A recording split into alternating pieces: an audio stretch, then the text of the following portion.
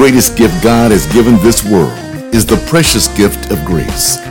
Please understand that grace is not a teaching. Grace is a person, the person of Jesus Christ. John 1:17 says, "For the law was given through Moses, but grace and truth came through Jesus Christ." Open your spirit and prepare to receive through Bishop Herb Andrew God's word of grace, which is building you up from the inside out while positioning you to enjoy the inheritance Jesus paid for with his blood. This is your moment of grace. Hi, I'm Bishop Herb Andrew, and this is your moment of grace. Over the last 8 months, this has really been a blessing as we've been able to share on this platform the word of grace that builds us up and gives us the inheritance that our Lord and Savior Jesus Christ desires for each and every one of us to operate with. And I want to thank each and every one of you who have allowed us to grow to the point that we have. We've now reached 5,000 downloads on this podcast, and we're celebrating. We're excited about it. And of course, we could not have accomplished that without your assistance.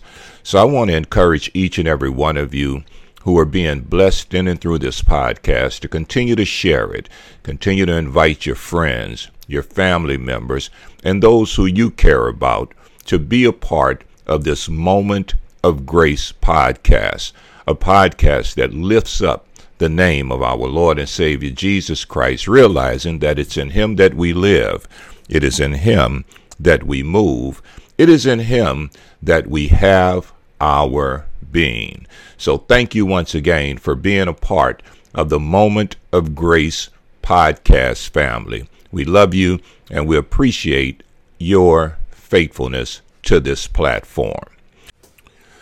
Now let's look at the Word of God just for a few moments. You know, when you study the Word of God, it is so awesome, so many great stories, so many things that we can apply to our lives, so many great revelations that will literally change the course and the direction of our existence. When you study the Word, you'll find that the children of Israel, the children of God, there were 12 tribes that are mentioned, the 12 tribes of Israel. And amongst those tribes was one called the sons of Issachar. This particular tribe, they were relatively small in number, but they were noted as men who possessed an understanding of the time. This tribe of Issachar, they were men who knew what God's people ought to do or what they should not be doing at any given moment. This suggests to us that there are certain things that we should do or certain things that should not be done based upon the times or the seasons that we're living in. Just think about it. Not possessing a revelation of the times that we're in, it could have us doing good things, but doing it out of season. And when good things are done out of season, usually it produces negative results that oftentimes have us questioning both the love of God and the faithfulness of God as well. And when you consider all of this, this alone makes understanding the times an extremely significant issue. Listen, family, it's important that we know that as believers, we are now literally living in the seventh day. The seventh day actually represents living in the realm of the finished work of our Lord and Savior, Jesus Christ. Look at it for a moment. In Genesis chapter number 1, beginning at verse number 21, the Bible says, "So God created great sea creatures and every living thing that moves, with which the waters abounded according to their kind, and every winged bird according to its kind. And God saw that it was good.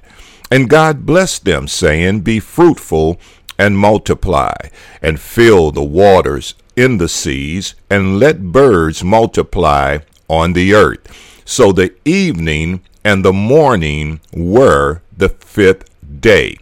Now, when you look at this, it's obvious that everything man needed to enjoy life, God created by the fifth day. 5 is the number of grace, which suggests to us that by grace, everything that man will ever need had already been provided, even though man himself had not yet been created. But then the Bible lets us know that on the sixth day, literally at the end of that sixth day, man himself was created. But man was created in the midst of a finished work. Look at what the Word of God says in Genesis chapter number 2, beginning at verse number 1. The Bible says, "Thus the heavens and the earth, and all the host of them were finished. And on the seventh day God ended his work which he had done, and he rested on that seventh day from all his work which he had done. Then God blessed the seventh day and sanctified it, because in this seventh day he rested from all of his work which God had created and made." Now here it is. On the fifth day, everything that man would ever need in life was already created. By grace, God created everything that man needed, and he did so before man was even on the scene. And then on that sixth day, God created man. But notice what the Word of God says concerning the seventh day. The Bible says on that seventh day, God rested. 7 is the number of rest. So here it is now. The first full day of man's existence on earth was literally a day of rest. The first full day on earth for man. It was the seventh day of creation, which was literally the day of rest. What are you saying, sir? Well, I'm saying today that the seventh day is a time of rest. 7 is also the number of completion. It was a finished work. The creation process was literally completed. He says it right there in Genesis chapter 2 and verse 1. "Thus the heavens and the earth and all the host of them were finished." In other words, this seventh day, it speaks of man's original position of resting in that which God has already completed. Please hear me. Please understand today that God has positioned each and every one of us in a place, in a position, in a season of rest. This is the time that we're living in. This is where God has created us, and this is where God would desire for each and every one of us to live our lives.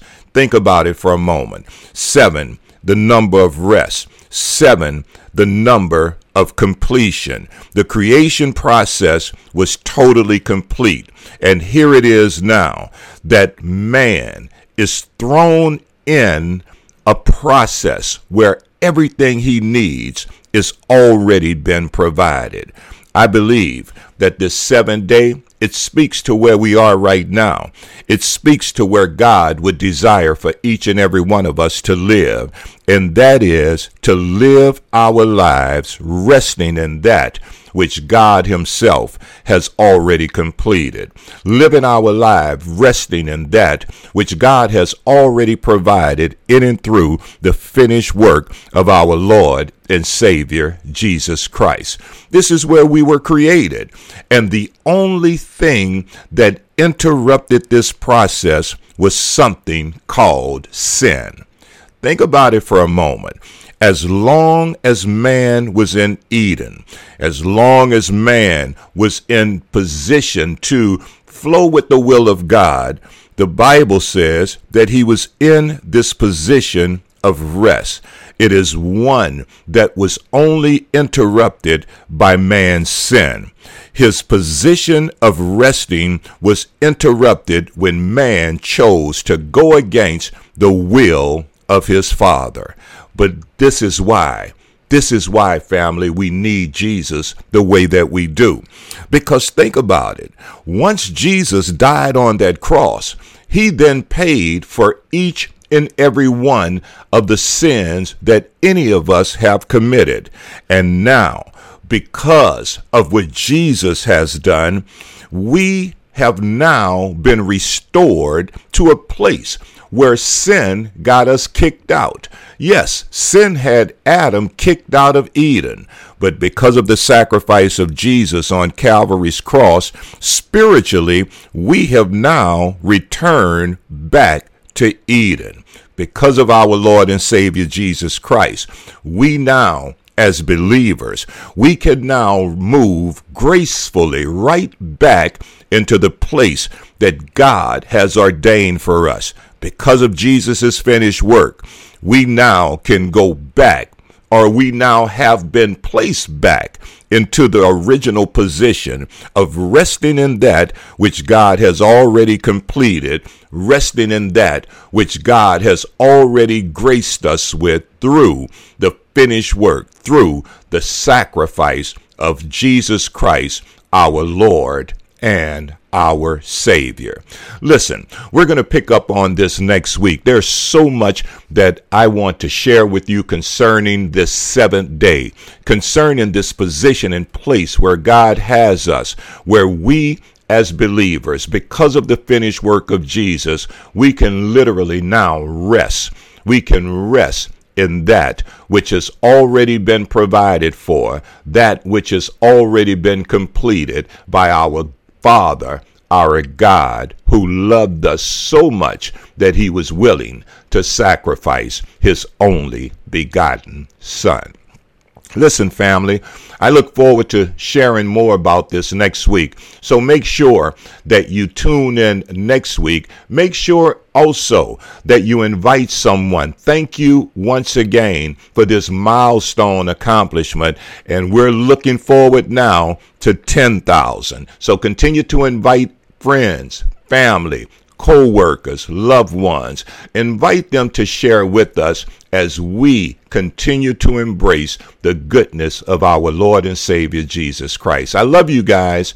I bless God for you, and enjoy the rest of this day as you have now experienced your moment of grace.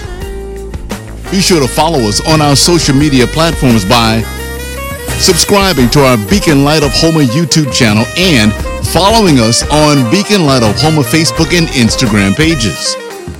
Join us for a life-changing word on Sundays at 9 a.m. and 6 p.m.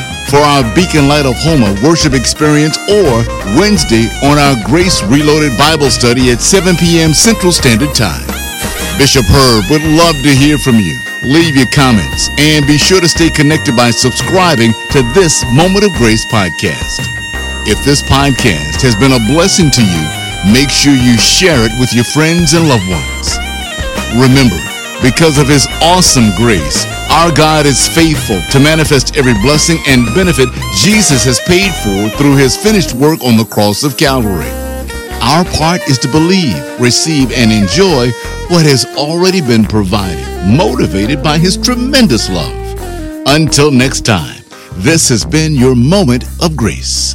Thank you for sharing on today.